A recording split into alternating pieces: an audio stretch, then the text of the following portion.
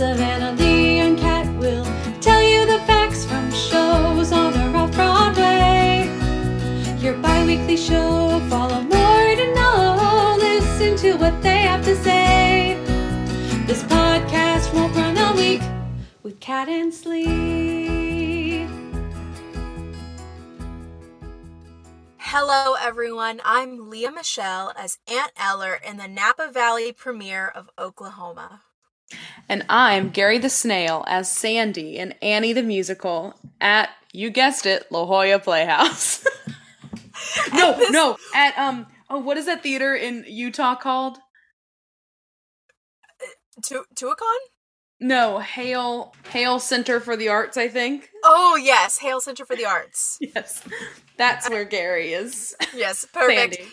Perfect. And this podcast won't run a week, your bi-weekly musical theater podcast where we talk about musicals and sometimes Utah. Sometimes. When it comes up.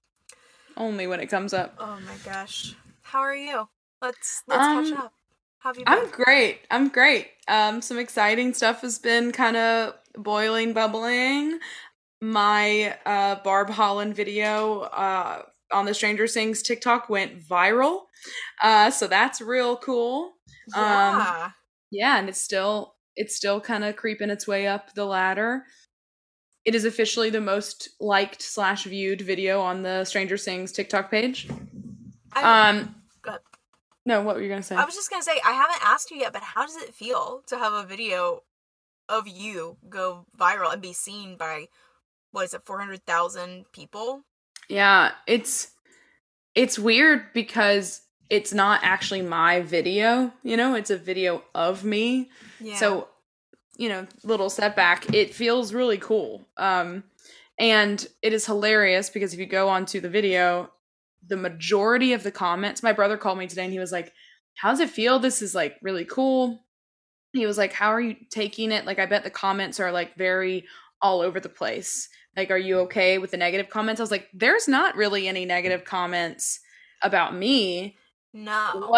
The majority of the comments, they're no good or bad comments. The majority of the comments are the Kurt Hummel of it all. Like they think it's a Glee reference because it's a Rose's Turn reference. Yeah.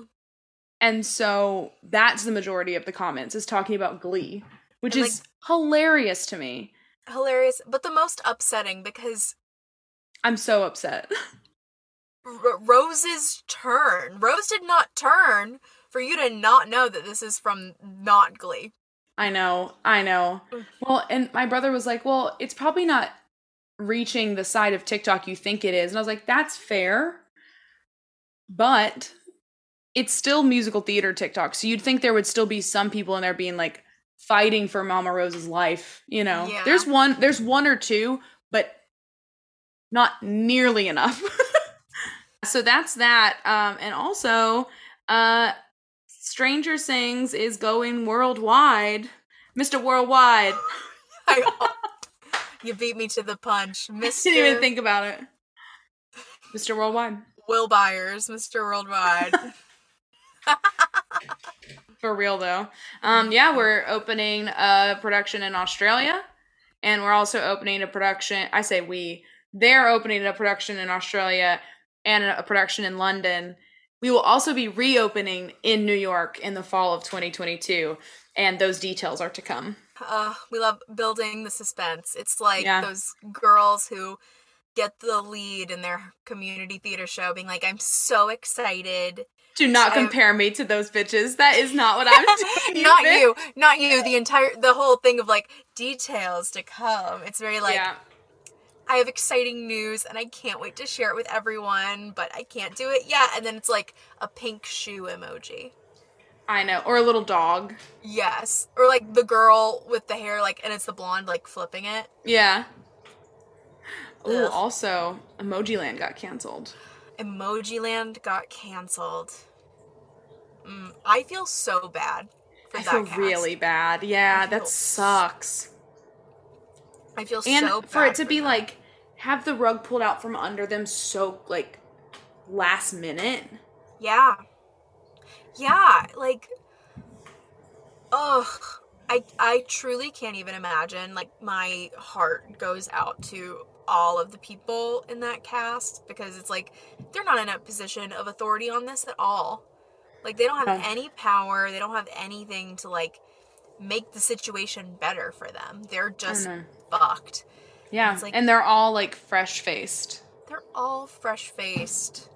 And it's like they did this whole campaign to, like, publicly cast this tour, and then you're gonna cancel it? I know. They really must not have had the money. Like, really, really. Truly. Like, there must have been, like, a major financial issue going on. Embezzlement, maybe. I don't know. Imagine. This has now become a true crime podcast. Pile of Poo is embezzling money from the Emoji Land National Tour. You heard it here first. You can't trust a Pile of Poo. No. I finally saw that video of her crying. I had never seen it before. It's hilarious, but she knows it's funny too, which I think is why she posted it, because it is so hilarious to watch her be like, "You are cast as Pile of Poo in the Emoji Land musical." I love it. You must be aware, but it's also so funny to just watch someone cry about that. I know, but also, like, me. Like, I would be that way. Me, for sure. Absolutely. It just feels like right out of a sketch, though. Like, yeah, it feels like, what's her name? Like, Megan Stalter. I think that's her name. She's got the, like, hi, gays. Oh, yeah. Like, I see her doing a sketch with something like that. Like, yes, I know exactly what you're talking about. Yeah. I love her. So good. But tomorrow, as in tomorrow from today, not when you're listening to this. So June 3rd. So June 3rd. There you go. You can go on to Broadway Exchange, and I'm going to be doing an interview for them.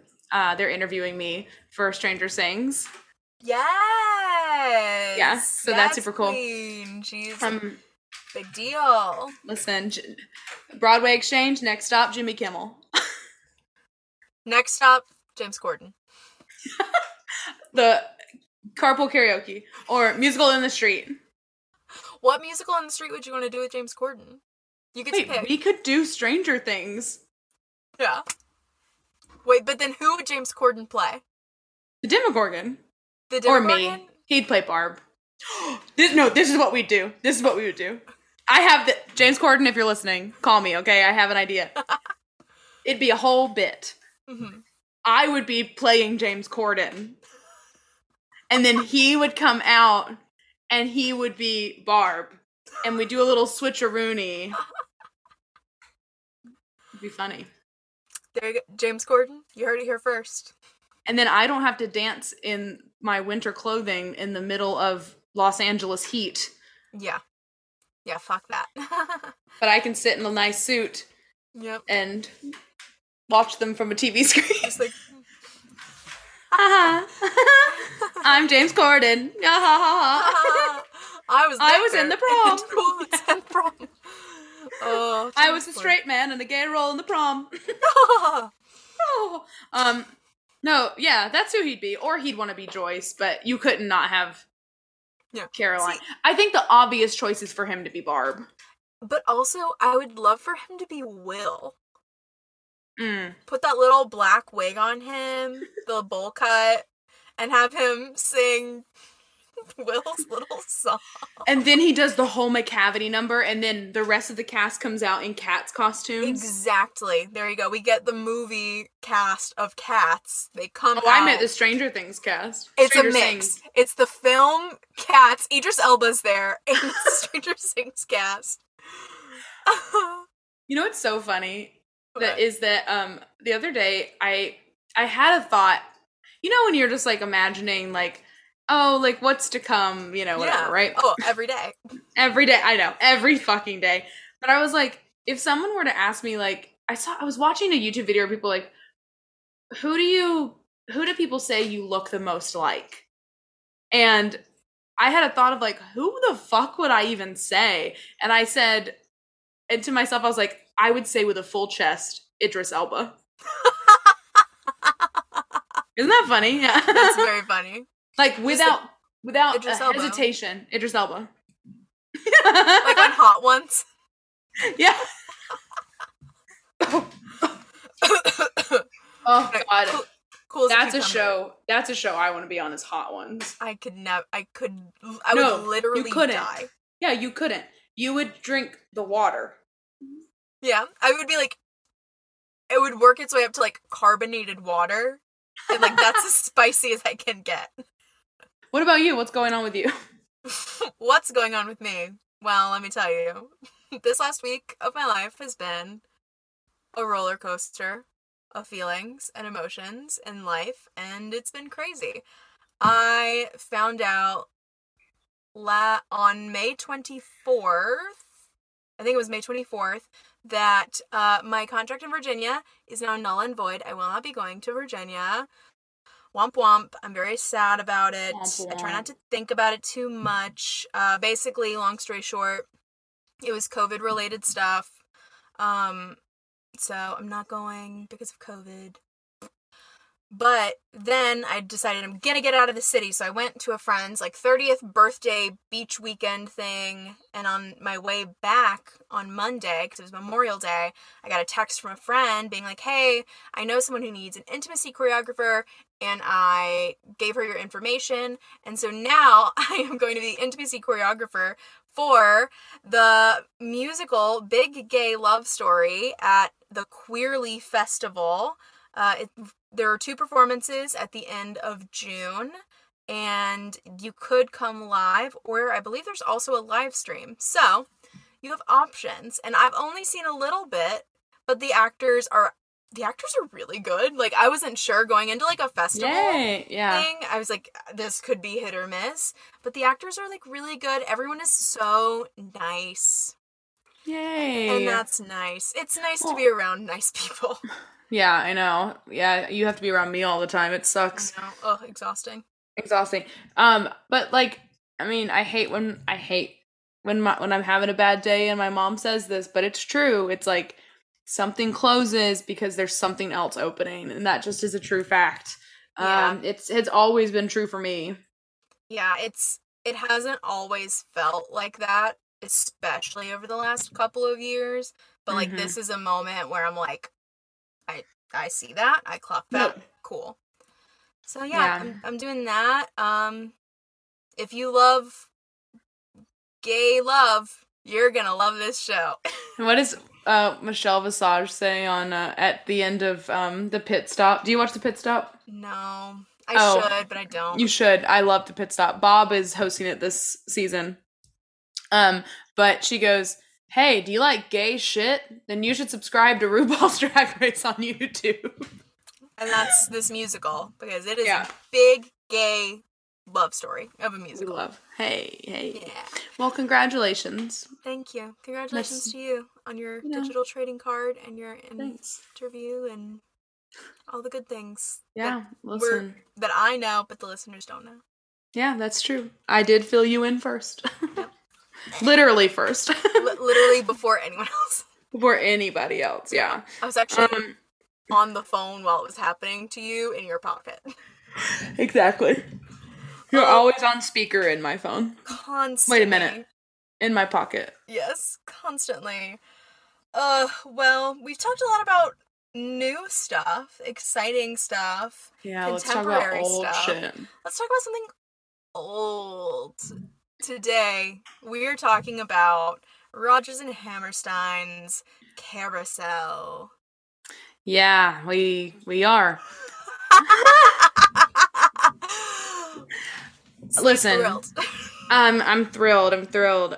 Yeah, for some reason I was really adamant about leading this episode. I don't know anything about Carousel. I know the song Soliloquy and Mr. Snow. Oh, and If I Loved You. Oh, and Judas Busty. And that's a mighty fine clam bake. And wait, Judas Busting all over. You'll Never Walk Alone. Yeah. But I will say, I knew all of the. Oh, and What's the Use of Wondering? Actually, this is your favorite show. You didn't know it till just now. This is my favorite musical. But genuinely though, I know all of those songs, but never in a million years was I able to put together the story because of those songs. Because the story's insane. Insane. Very interesting. Like, when I was going through it, I was like, oh, this is probably beautiful on stage. Yeah. There are things that I'm not okay with. Yes. But there are things where I'm like, I would love to see that on stage. Yeah. Yeah. I watched a clip from the National Theatre in London's production in 1993. Just like the opening, like, overture of like the carnival kind of like being built on the stage and the carousel like coming to life. Stunning. Yeah. I like wanted to cry. And I was like, it's the beauty of theater. Oh my god. Yeah. Just a side note, I am right on cue. I literally was about to say I'm dog sitting for a big dog right now, and she might bark, and she just did. Hey, Henry, relax. Yeah. Big stretch, good girl. She's 2, and she is so sweet, but she does bark really loudly. That might happen again. Okay, so something that is super cool about the show that I did not realize until going through, that they actively did not want to have an overture for this show because they wanted to force the audience to be zoned in right away, to like force their focus. Yeah. Which I thought was super cool and very before its time in that way. Yeah. They also said that Rodgers and Hammerstein also said that the music was too complex to really make an overture work because there weren't enough string instruments to overpower the brass, and the melodies just were like not happening, which I thought was interesting. Yeah. Especially because in this time period, the overtures are so well written and iconic and a big part of their production. So I just thought that was super interesting. It was adapted in 1945 by Richard Rodgers and Oscar Hammerstein from I do not know how to say this person's name. Ferenc Molnar. Sure. It's spelled FERENCMOLNA with an accent over it, R. Their play from 1909 called Lilium. And it was that play Lilium, excuse me if I'm pronouncing it incorrectly, I have never heard of it until I did research on Carousel. But it's set in Budapest, and we, of course, are in Maine. More on that later. Hammerstein and Rodgers were hinted at, maybe you should do something with this show after they did Oklahoma together, and they were meeting with these people, Helburn and Longner, of the Theater Guild. They were producers that helped Hammerstein and Rodgers with Oklahoma funding, and it was a really challenging thing to get funded, and so they were constantly meeting with these two people about it. And then together, these two people, Helburn and Longner, termed the Goat Club, which is a luncheon that they all talked about financing musicals. And at this luncheon, they proposed a musical version of Lilium to Rodgers and Hammerstein. And they were like, hell no, we're not doing that. That sounds awful. Yeah, they were like, no, thank you. They said they have no reason to write something about Budapest because that means nothing to them. Budapest doesn't have any significance to them. And they thought that they didn't like the unhappy ending and it wouldn't be suitable for musical theater. Then they go to another luncheon. and they propose it again. And then they're like, but instead of Budapest, you could do it in Louisiana and make everyone Creole. And Rodgers and Hammerstein were like, maybe we could figure that out. And then they were like, you know what? No, because it would be super corny having to write lyrics filled with Z-I-S and Z-O-S-E. So Zis and Zos. They didn't want to have to write songs with those lyrics because they thought it would be corny and not effective. As we can agree that is true. Yeah. From looking back at musicals who tried to do things like that. Yeah. Showboat. Sorry, I had an itch in my throat. But then finally a breakthrough came when Rodgers, who had a house in Connecticut, was chilling in Connecticut and like woke up and was like, oh, we should set it in New England because Maine. And so they started writing it in 1945 in the setting of Maine. Right on the money. Right on the money. They thought that the character of Julie Jordan was very of what a Connecticut woman is, just quiet and like angelic and ingenue and gentle, and thought that they could really see her storyline happen with a strength to it in New England, which I think is super interesting. Okay, great. So with them shifting it to Connecticut and just having to make changes to the story, they were unsure of things that they think were going to cause them challenges, such as the motivation for the character of Lilium, and his motivation for the robbery that happens. But Richard Rodgers, had a similar problem when he was writing Pal Joey, and so he was like, you know what? I actually know what to do. I'm going to have him talk to himself like I had Joey sing to himself, and I'm talking to my pal. So that inspired Soliloquy to happen, which is a gift. Truly one of the best musical theater songs ever written. I agree. Truly. I totally agree.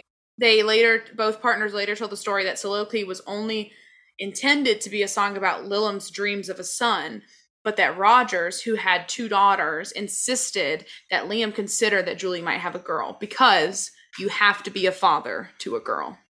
Yep. And I just think that's beautiful. Yeah. It's such a great part of the song. Another fun fact about the writing, them writing it together. So we have to remember this was written in the 40s, right? 1945.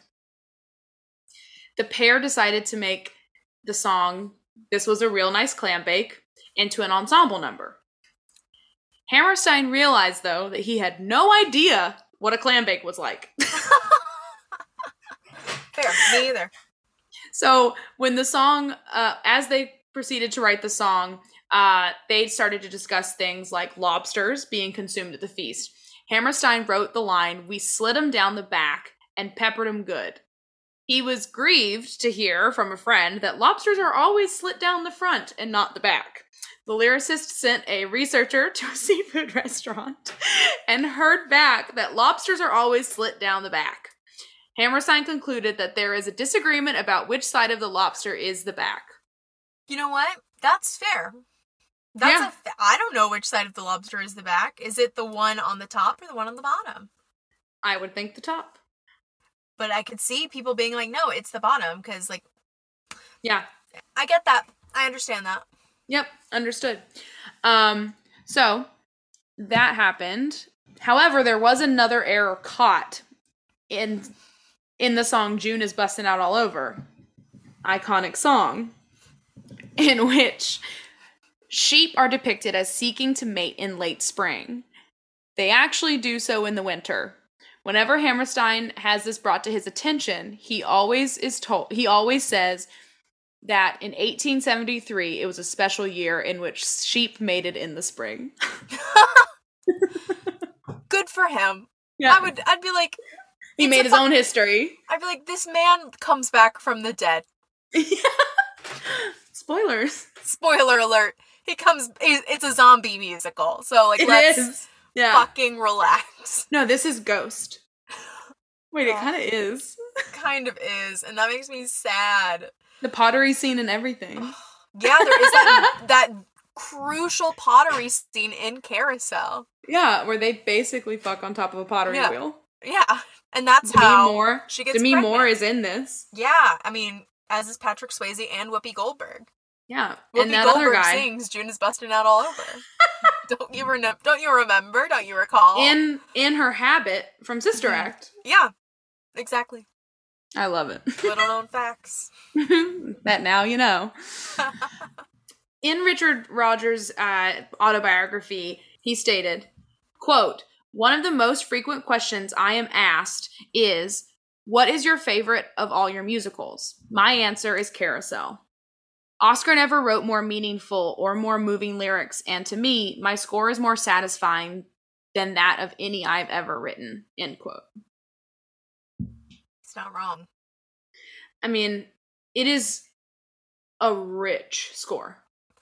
I was listening to it before we started recording, and I was like, listening to this score, especially after spending so much time listening to like Mean Girls and Heathers and, you know, very contemporary shows, Dear Evan Hansen, listening to this score and these lyrics after listening to all of that is like going to a fine dining establishment after only eating McDonald's for weeks. You mean like going to a clam bake? Yeah, it's like going to a mighty fine clam bake. So now we get to the juice. The clam juice. The clam juice. That hot clam juice. That hot, boiling clam juice. Okay, so this synopsis. All right. Buckle in, because a lot happens. So, the show opens without an overture, as we find out, correct? Yes. Okay, good. We're locked in. Just like Richard Rogers and Oscar Hammerstein wanted. We're locked in. We meet two young female mill workers in 1873 Maine, and they're going to the town's carousel after work. We find out that they are Julie Jordan, and she is hot for Billy. Very hot for Billy. Not unlike Billy from Stranger Things. It is Billy from Stranger Things. Could you imagine? I know Stranger Things doesn't, or Stranger Things. I'm so used to saying Stranger Things. I know, I know Stranger Things doesn't do this, but you know how Riverdale does like a musical episode? Yeah. They do Carousel in Stranger Things. It's the High School Musical, and Billy plays Billy. And comes back from the dead. And he like literally comes back from the dead. Honestly, though, and he would check in on his sister. That'd actually be really beautiful. Oh, and the soliloquy would be about his sister. Yeah. Stranger Things writers, call us. Knock knock. Duffer Brothers. Duffer Brothers. Thank you. I was like, I don't know their names. Got you. Great. So we find out that it is Julie and her friend Carrie Pipperidge. Sweet little Carrie Pipperidge are the two women going to the carousel. Julie is hot for Billy, like we just said, and Julie lets him put his arm around her during the ride, but the widowed Miss Mullen, the owner of the carousel, tells Julie to never come back. I know. Like, damn, girl. Come on. Just because your pussy is dry as the fucking desert doesn't mean mine has to be, Miss Mullen. Why don't you mull over there? Yeah, she's upset because she's like, I use this carousel to masturbate. So you're going to have a date on it? I think not. Absolutely fucking not. I let those horses take me up and down and up and down. The 1873 vibrator. She's riding that pony, yes she is. Genuine's pony comes on. It's just Miss Mullen, like, my pony. Oh, disgusting. So then Carrie and Julie, they fight with Miss Mullen because they're like, the fuck? Like, we can't come back to the carousel? Like, what are you saying? Billy arrives and sees that Miss Mullen is jealous and makes fun of her. And then she immediately fires him. She's like, I think not. Look, is she a bitch? Yes. But do I love a girl boss? Yes. Yes. Slay queen. Slay queen, slay. So he's fired and he's like, you know what? Whatever. Julie, come have a drink with me. And so she's like, okay. And then that's where we get, you're a queer one, Julie Jordan. Another song I know. Yeah. Ugh. Again, like, what the, yeah. I'm so happy I finally got to cover this because I'm like, I don't know what this show I don't know what's happening. Exactly. These songs don't make sense out of context. Like, exactly. We find out that Carrie is really interested in somebody as well, and that is Mr. Enoch Snow. His name is Mr. Snow, and an upstanding man is he. What does he smell like? Fish. Fish. Fish. Well, what does she say? What's that? Well, Mr. Snow, here I am. I know. There is no good way to deliver that line. Well, Mr. Snow, here I am. Like, even that. If I was in the audience, immediately I'd be like, I would laugh. Get off the stage. I would take my one tomato and throw it right at Carrie. Your sliced tomato from your sandwich. Like, for like a frisbee, just... Yeah. Backhand it, though.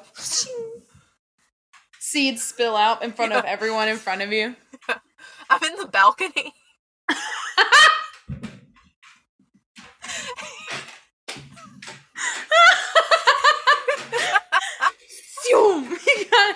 Oh my god. It's this very guy much like stinks. Yeah. It's very much like, hey driver, drive these. Dear God, please be 18. Oh, I love that movie. Yes, so When I Marry Mr. Snow is what we find out about Enoch Snow, right? And she's newly engaged, and she's very, very smitten and excited to marry a fish farmer. Sounds gay to me. I mean, listen, it is Pride. Happy Pride. This show should be about lesbians. Yes, it should. It's hinting at it all over the place. Incredible. You're a queer one, Julie Jordan. First song of the show. Fish is my favorite perfume. Sounds like vagina to me. Anyway, so then, now that Carrie has come out, Billy then comes back, and this person's name, I'm going to butcher every time. Bascombe? Sure. Bascombe. I think together we are just going to say it's Bascombe, okay? Yeah, right. The owner of the mill happens by with a politician as Julie and Billy are together. And he's like, please stay out with me, Julie. Please stay out with me. And she's like, I can't, because if I do, I'll lose my job as the mill worker, because I'm a sweet little lady, whatever. And then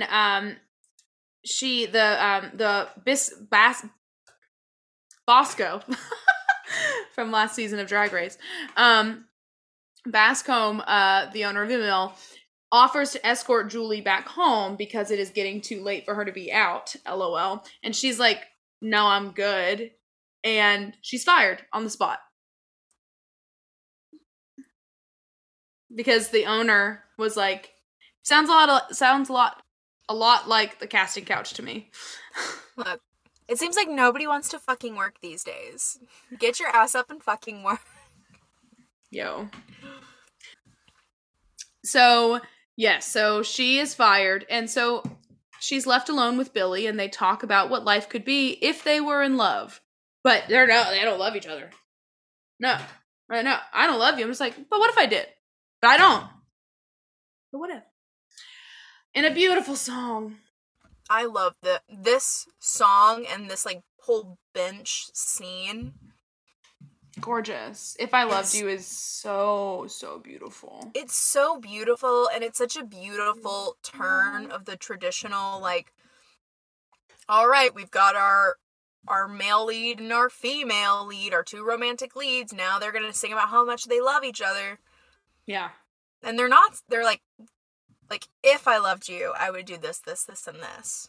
Mm-hmm. I'd suck your dick, smack your ass, give you cookie, hickeys. Cook you dinner.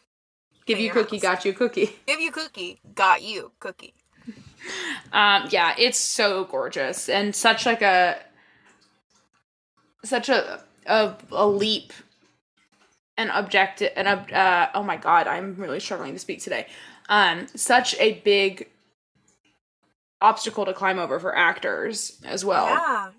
A month goes by and we get the clam bake coming up. Hey. And we get the great song, June is Busting Out All Over. We love it. My favorite video, I think, of all time is that woman who starts singing it and then she just messes up the words and just goes, I got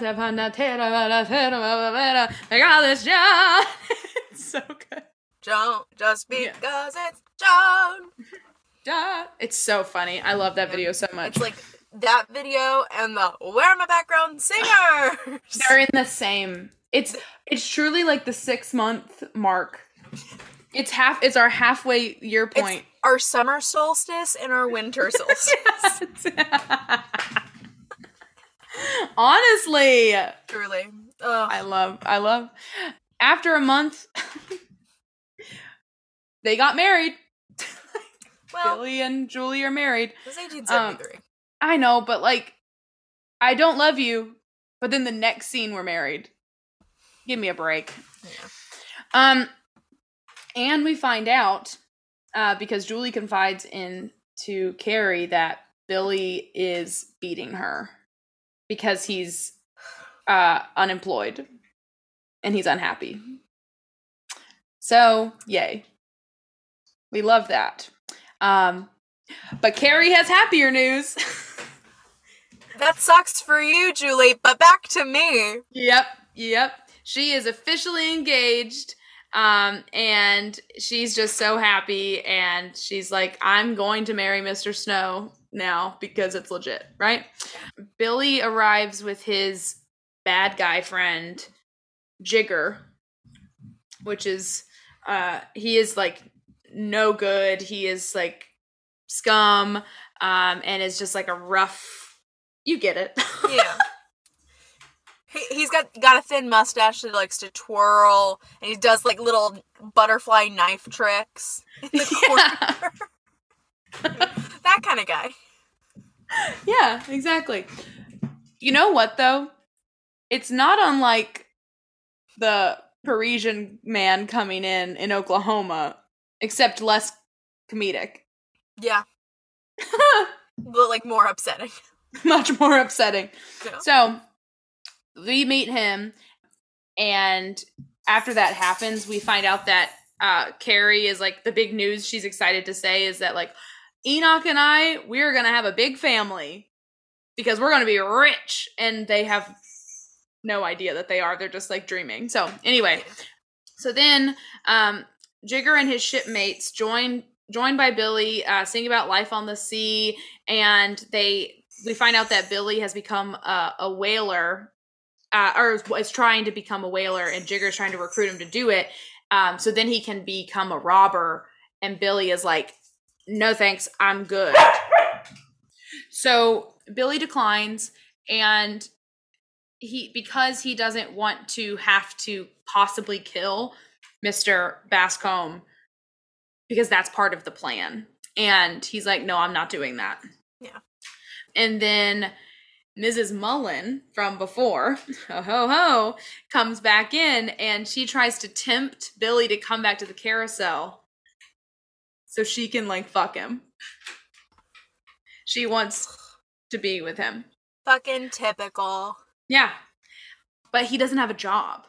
Yeah. And so he's like, fuck, what do I do? And so he mulls it over. However, if he does this, he has to abandon Julie. And he has to decide, like, I can't be the same flirty guy I used to be now that I'm married. Mm-hmm. We then find out that Julie is pregnant. And so in this mulling over of, like, what does he do? He has to also decide, what do I do to be a father? Yeah. And how can I be a father? And how much fun he'll have as a dad. And then he decides, but what if it's a girl? Oh shit, I actually have to be a father to a girl. And he says, you know what? I'm going to be the best dad I can be in whatever way possible because I have to provide for my child. So he agrees to do the robbery with Jigger. The whole town is at the clam bake, and Billy had refused to go earlier, but then decides to join in, which then gives Jigger an alibi, and then it's a finale of Act 1. Tensions are high. Yeah. Oh, Soliloquy is so good. It's so good, but we've already gotten some like major hitters in the first act. Well, I was looking up the like song list by act because it feels like to me it makes the most sense to end the show. I feel like it should end when he, and then that should be like Act 1, boom, and then Act 2 we're dealing with what happens after that. But no, it's just after he makes the decision that leads to that. But very interesting. It's very interesting. Story structure. Well, because it leaves you with what's going to happen now. Yeah. Because you can't guess that's going to happen. No. So anyway, during the intermission, everyone got full on the clam bake, and they're all like, "Damn, that was a nice clam bake." But then Jigger tries to seduce Carrie, and Enoch then like walks in the wrong moment. And he thinks that something bad happened or everyone tries to comfort Carrie, which I never understood What's the Use of Wonder, and that's the song that's coming up because all the girls are comforting Carrie because Enoch thinks she did something bad, but she didn't. And Julie says, what's the use of wondering if he's good or bad? Because what matters is that you love him. That's it, period. I even sang the song and I never fully understood what this song was about. I knew it was about her being okay with being abused because she's like, I love him and that's it. But it's not, I don't know. It's such a strange moment for me. Yeah. I mean, yeah, I think it's that thing of like, at the end of the day, even with all he's done to her and does to her, like, she still loves him and wants to be with him. Mm-hmm. And so there's no point in wondering, like, what if I left him? Because I'm not going to leave him because I love him. Mm-hmm. And things are going to fall where they fall, but... Well, and what's the use of sitting and wondering if he's good or bad? Like, it doesn't matter at the end of the day because I still love him. Yeah. He could be the worst person in the world, and I would still love him. Which is, like, heavy. Yeah. Yeah, it's rough. So then, after this happens, hilariously, in my opinion, Julie, like, sees Billy trying to leave with Jigger, and she's like, no, what are you doing? Don't do that. Don't leave with him. He's a bad guy. And he's like, no, I gotta go. And she feels like the knife in his shirt, and she's like, oh my God, you're gonna go do this robbery. Don't do it. And he's like, psh. It doesn't hit her, but is like, hey, conk.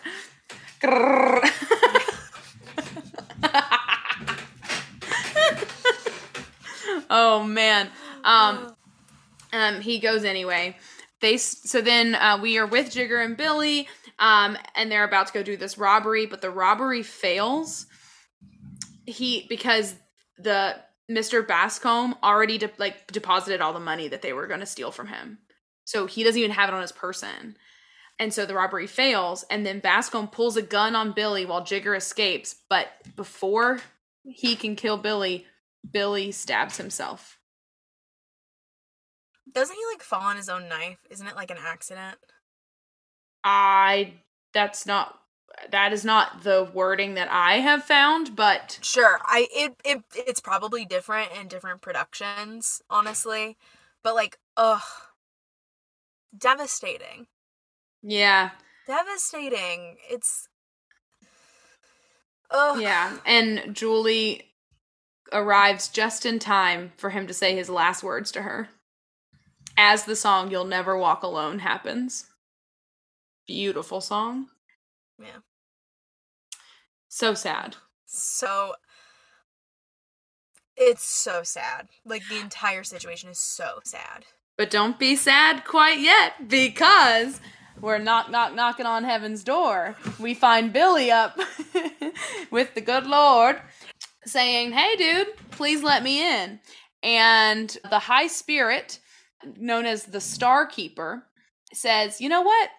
No, I'm not going to let you into heaven. When I first started reading this, I thought we were about to, like, let him into heaven and be like, oh my God, you were such a good man. I was like, let's not forget that he beat people and robbed, but sure. Abuser, but... yeah. Okay. The Star Keeper is like, dude, you've not been a nice guy. Like, you're not getting into heaven. I don't know what you fucking thought. I don't know what you're smoking, but it probably is not helping you not get into heaven, okay? And so he was like, go back down to Earth. Try to, like, help your daughter. Oh, and by the way, it's been 15 years since we've been talking. Longest conversation of your not life. Exactly.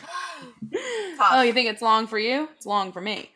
So he goes back down, and he has the ability to let himself be seen and not be seen at his choosing, but he goes back down to help his daughter, Louise, who is now 15 and is having trouble in school, and people bully her because her father was such a bad guy, and the way he died, people bully her, right? And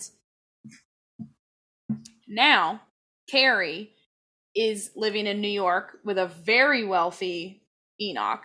They have many children, and they are all friends with Enoch and Carrie. And they like grew up together, right? So now we have Enoch Jr. and Louise are the two children of Julie and Carrie. Enoch Jr. is like, I will help you through your troubles. But she's like, no, I'm going to run away. I've decided to run away. Louise is like, I'm not staying here. I can't stand it here. And she's going to go join an acting troupe. Sounds like she's on to something. Pop off, queen. She's going to go get her master's in acting. Yes. Go in debt. So, Enoch Jr. is like, no, let me marry you. And I promise that all of this shit will go away. And she's like, hell no. Like, my family's not going to let me marry you. That's not going to work. Ew. And I'm 15, so... yeah, for real. And so then she runs up to her room. She's packing and, like, ready to leave. And Billy then appears out of nowhere and is like, nope. Stop it. Don't run away. Listen to your mother. Maybe, like, take him up on his proposal, you know, whatever. And he tries to offer her a gift, and it's a star that he stole from heaven. Not a great way to get back into heaven, but sure. But very sweet. Yeah. And then, yes. And then Louise Louise says, nope, I'm good. And then she refuses it, and Billy gets upset and then slaps her hand. And then he makes himself invisible. Oh. And then what if his becoming invisible was he just like slunk up against the wall? He just hides behind a plant. Yeah, he's like a fern, just like so stupid. Louise goes and tells Julie what happened, and that the slap miraculously felt like a kiss. And Julie agrees with her and knows what she means. awful. Awful. Terrible. Like, I cannot believe that, like, no, it's a no for me, dog. It's a no for me. Terrible. Julie then finds the star, and she is like, oh my God, I can feel Billy. I can feel him. I can feel God in this Chili's. And then she sings If I Love You or Praise. Yeah. The star is a Dundee. So then Billy invisibly attends Louise's graduation from high school. Yes. And hoping that he has one last chance to help his daughter so he can redeem himself and get into heaven, which feels like this is all about you, friend. It's not actually about her, but sure. Then the beloved town physician, Dr. Sheldon, who resembles the Star Keeper, by the way, comes in and tells the graduating class to not rely on their parents' success or be scarred by their failures, because they are their own people. And then he's like, wink, wink, nudge, nudge to Louise is like, you know what? You're right. And then Dr. Selden, prompts everyone to sing. You guessed it. My neck, my back. My foot and my crack. No, proceeds to sing You'll Never Walk Alone. Billy tries to, like, help Louise and whisper to her, like, to please believe what Selden is saying, that you are not my actions, you know? And then she reaches out to another girl, and they decide that they don't have to be outcasts, that they can go through this world as independent ladies, lesbians. Then Billy goes to Julie, telling her that he loves her, and they all join in together singing You'll Never Walk Alone, and Billy is taken to heaven. I know that the finale is You'll Never Walk Alone, but I really was ready for you to say, and they all join together to sing It's a Mighty June is busted out all over. Wow. This show. There is so much that happens, and some of it is really unfortunate. Yeah. But other parts of it are like, God, I bet that's gorgeous to see. Oh, absolutely. Like, I am sure that visually, this is a beautiful show. Yeah. To, like, just see and experience, especially when, like, done with enough money to be able to do it. But, like, at the same time, like, I remember in 2018 when they had the Broadway revival, which, side note, Jesse Mueller and Joshua Henry. Oh my God. Stunning. And Lindsay Mendez, of course. Well, it's like all of these things, but I was like, why are we reviving Carousel in 2018? I feel like honestly, it's so we could have some, like, non-ingenue types play these well-written roles. Fair. Fine. But yeah, we don't need this story. Like, what is this story teaching us? What does this story provide to its audience aside from entertainment? Yeah. That you can leap over the past and become your own human. Sure. That you can right your wrongs. That I mean, I don't know, like, all of these things you can still do without having an abuser. No, of course. You know, but I think if you just, like, you know, look the other way. If you just close your eyes and, like, squint. Yeah. Yeah. But it's such a, like...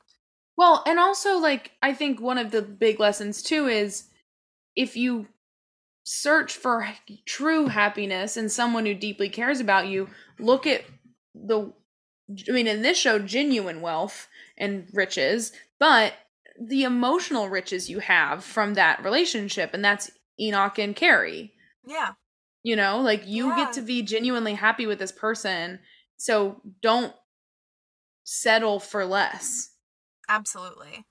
And it's like, the relationship between Julie and Billy is so tragic in so many ways, because, like, obviously he's abusive and that's awful, and it's tragic that she has to be in that situation.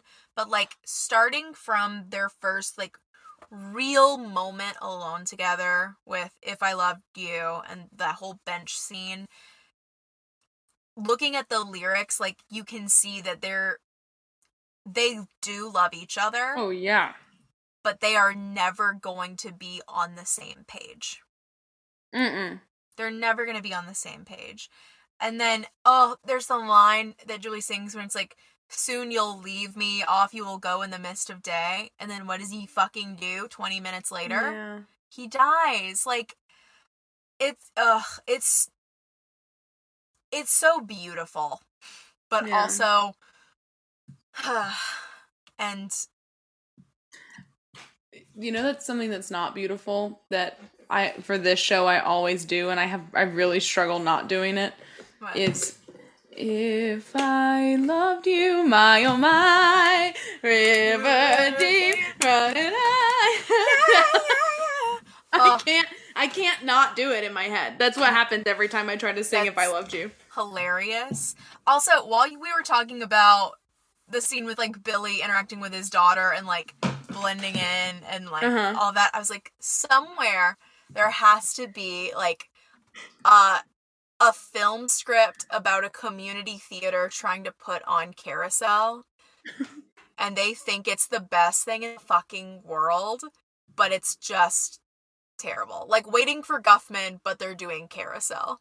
I love it. And, like, the director is like, no, Billy has to disappear. He can't just, like, not be seen.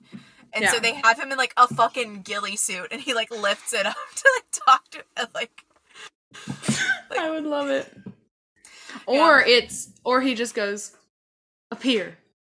Yeah. And he's like, now you can see me. He, like, throws glitter in the air. He goes, yeah. Stardust. God, I love. Oh my god. This show. This feels very Phantom. Yeah. This feels very Phantom, and... Oh, what is it? I forgot what I was gonna say. Never mind. Oh, right. I remember. The ending feels like It's a Wonderful Life. I've never seen that. It's a Wonderful Life, basically... I mean, do you know the story of It's a Wonderful Life? No.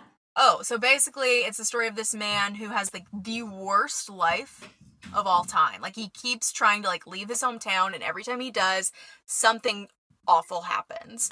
And finally he's had enough of it, and so he goes to a bridge to try to jump off and kill himself, and then an angel comes down and says, no, don't do that. I'm, like, an angel in training. As you see, I don't have my wings yet, because, you know, every time a bell rings, an angel gets his wings, blah, blah, blah. So I'm going to show you what life would be like if you had never lived. And then they go through all of that, and then he learns. But so it's like A Christmas Carol, but with suicide. Yeah. But, like, something about him, like, seeing his daughter and Julie and, like, coming back feels very It's a Wonderful Life to me. Sure. That's all. That's all. I think this show is beautiful, but I can't get past the abuse. I can't either. And it's not because I'm like, it would be different if it was like she like had a moment of like, I am better than this. Like, I will not allow you to treat me like this. Yeah. But she only continues to say, like, no, it's okay. I love him. And I mean, and to tell her daughter, like, yeah, his hits do feel like a kiss, don't they? Yeah. It's like, what?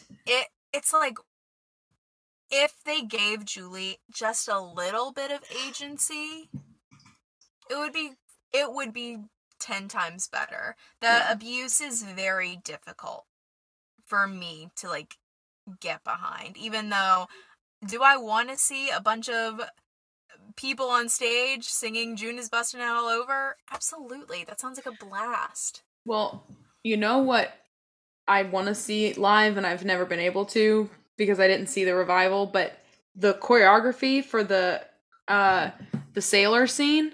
Yeah. Doing blow it high, blow low. Da, da, da. Yeah. Oh my god, the choreography that they did for the Tonys. Crazy. And it won Best Choreo, did it not?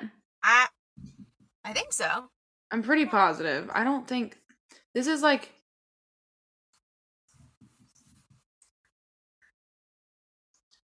let me see. I didn't look into like its awards and stuff because it revived so many freaking times. Yeah, it's like Taylor's old Yeah, it won.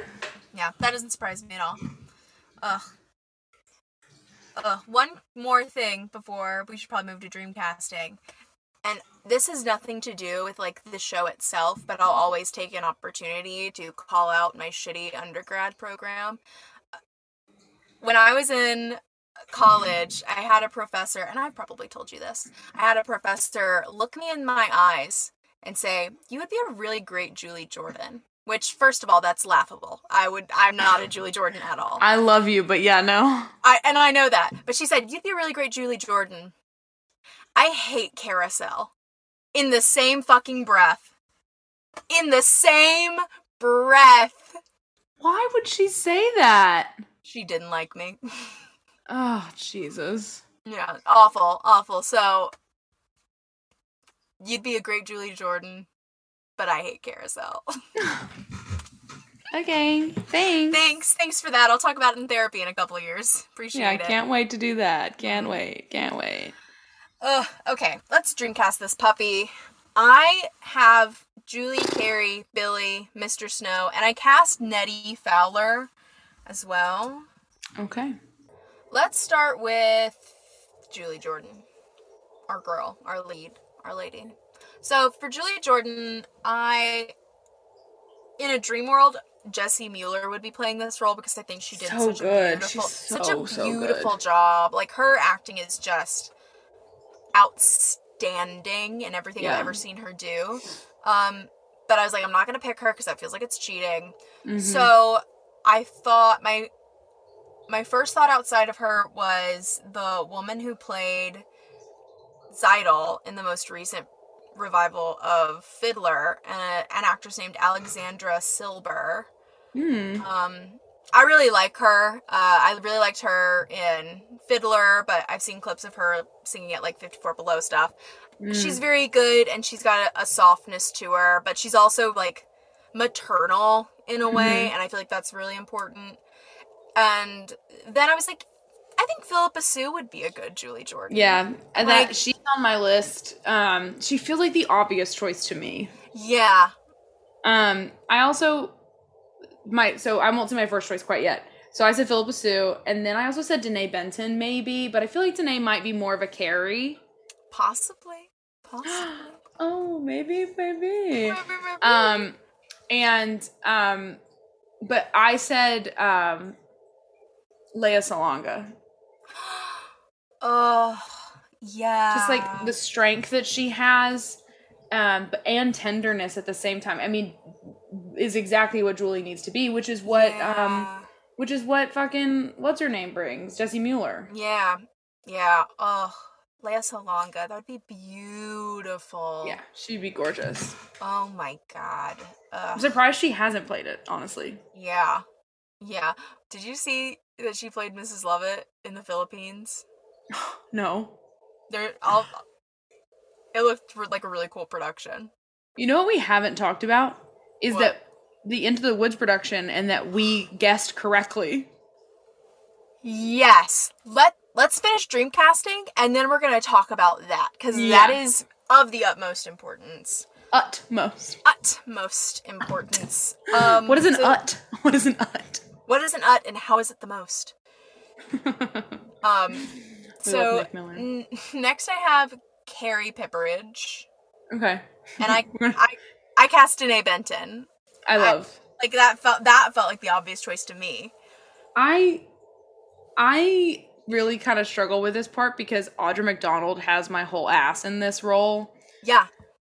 That's fair. She's delightful. But, like, I also would love to say, but I don't actually think she's right for it, but I would love to say Bonnie Milligan. I knew you were gonna say. Yeah, I don't see Bonnie Milligan as a character. I know. I just, like, I want this show to not be just a bunch of skinny sopranos. But you know what? I would be interested to see her Julie Jordan, actually.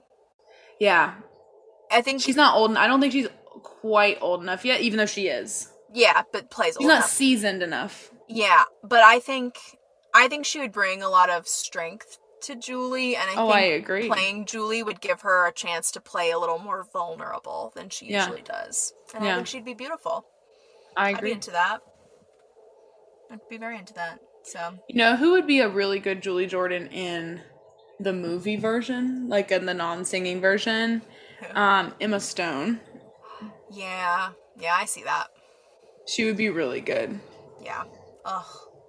She would be really good. Yeah. All right. So next I have Billy Bigelow. Okay. I don't feel super strong about mine, but he's the first person that came to mind. Ramin Karimloo. I could see that. I would be okay with that. I don't think his acting would be strong enough. No, but vocally, his soliloquy would be beautiful. Yeah. Joshua Henry was just so good. Joshua Henry truly was like, this is top tier. This is the pinnacle.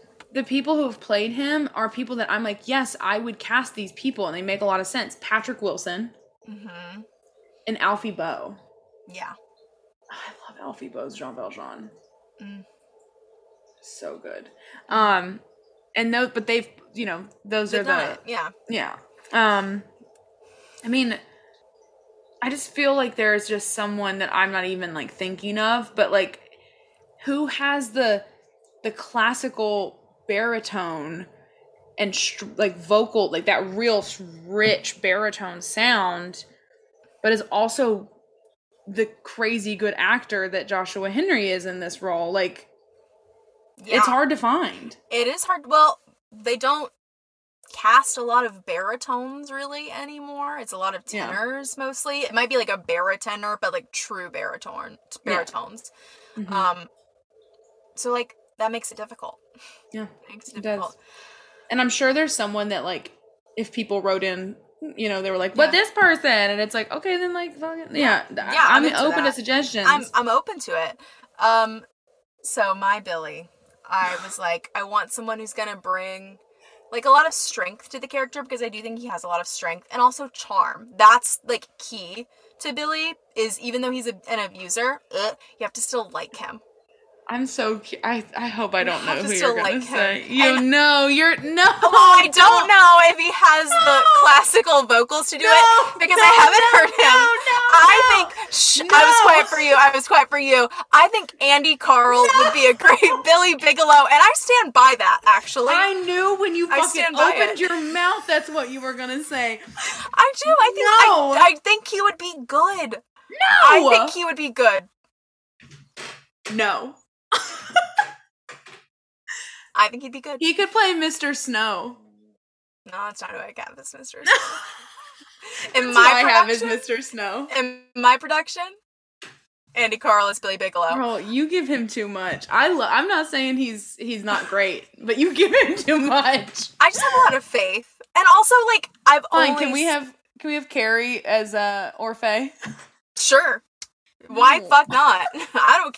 But, like, I've never seen him do anything like this, and I would actually be really interested to see him do a classical musical instead of more contemporary stuff. Yeah. Maybe he could do it at, like, Paper Mill or something. Yeah.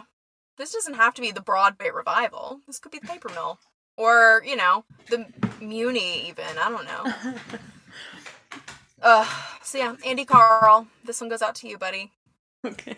Sing your soliloquy. I'll watch it. So next I have Mr. Snow. Mr. Snow. I don't have a lot of feelings about Mr. Snow, if I'm being honest. Gavin Creel. Aww. Ethan Slater. Yeah, those are cute. My The two I have are like I think he's a little old now, but like a couple of years ago, Danny Burstein, I think, because he's so you just feel safe around him. Yeah. And then I was like, I feel like Bryce Pinkham would be a good Mr. Snow as well. Oh, yes. I think he would be good. I think that he would be so sweet. I also thought about Brian Darcy James would be a great Billy as well. I thought about that too, but I was like, I gotta stick to my guns. I can't give her any other options. But I do agree. I actually think Brian Darcy James would also be a great Billy. He could act the shit out of it too. He would act the shit out of it and sing the shit out of it. Well, yeah, that's a given. Like, a king. And then you had Nettie. I do have 2 possible Netties. Do you have any Netties? Mm-mm. Great. So my 2 possible Netties are Audra McDonald. I think it would be fun to bring her back into the show because she's like such an integral part of it. At least for me, it feels like she should be in it, but she's a little old for Carrie now. And then this is a random one, and I don't have anything to back it up other than like a vibe thing. Deborah Monk. I don't know why I sat here to type it earlier today and I went, Deborah Monk. She's Mrs. Mullen. Yes, she's both.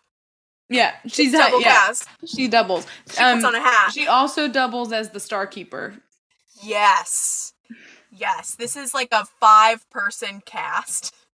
I want the Starkeeper to be Patti LuPone. She's like, you're not getting into heaven, nah. No. Yeah, I'd love that, actually. Patty? No, the Starkeeper is Brittany Broski. Nathan Lane.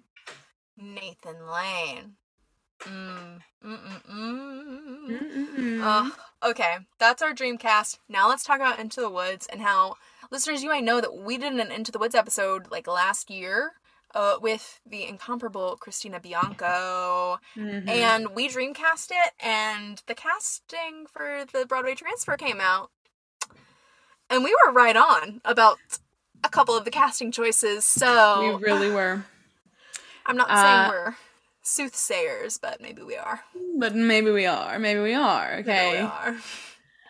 Yeah, that was pretty fucking awesome to see that we nailed that. Yeah. Patina Miller as the witch, you're prepared to be sick of me. Prepare to be sick of me because you and Christina were both like, Yeah. But I was fucking right, and Broadway agrees. God, she was so good as, I say this every time we as the Patina Miller. Yes. Oh, yes, absolutely. The leading player in Pippin. Absolutely. Oh my god. I can't wait for us to do Pippin. Yeah, I love Pippin. Brian Darcy James is the baker, though. Yeah. Oh, it's like, so good. I know. I won. So good. We both won. Congrats to us. Congrats to us. We didn't get any more, right? Because I don't think so. There weren't any that... There's no more that I remember that we got. Well, those were also the big hitters anyway. Mm-hmm. Yeah, those were the big hitters. I think. How could we have guessed Sarah Bareilles? We touched on Gavin Creel. Oh, yeah. But we didn't cast him as a prince. Christina was like, he's too old now, but he would have been an incredible Jack. And I agree with her on that. Very true. But I'm seeing it twice. I'm so excited. Yes. Oh my god. Great. All right. Well, that's it. We did it. Joe, we did it. Joe, we did it, Joe. Thanks so much for listening. Our next episode, coming out on the 24th, is going to be a very broad departure, but still lots of girl power. It's Legally Blonde. Oh my god, that's next episode. Yay! That's our next episode. Oh, it's going to be so much fun. Maybe I'll wear pink in celebration. Andy Carl, get ready. Andy Carl for every role. Andy Carl for Elle Woods, 2022. Yeah. Hey, let's go. White men don't get enough. They don't. They really don't. Well, listeners, thanks so much for listening, and we'll see you later. See you later. Goodbye. Goodbye.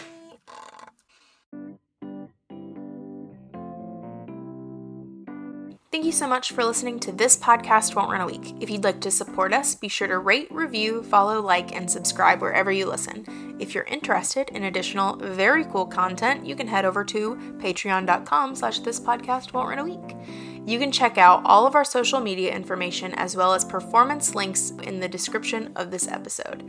Thanks for listening. We love you lots. Goodbye.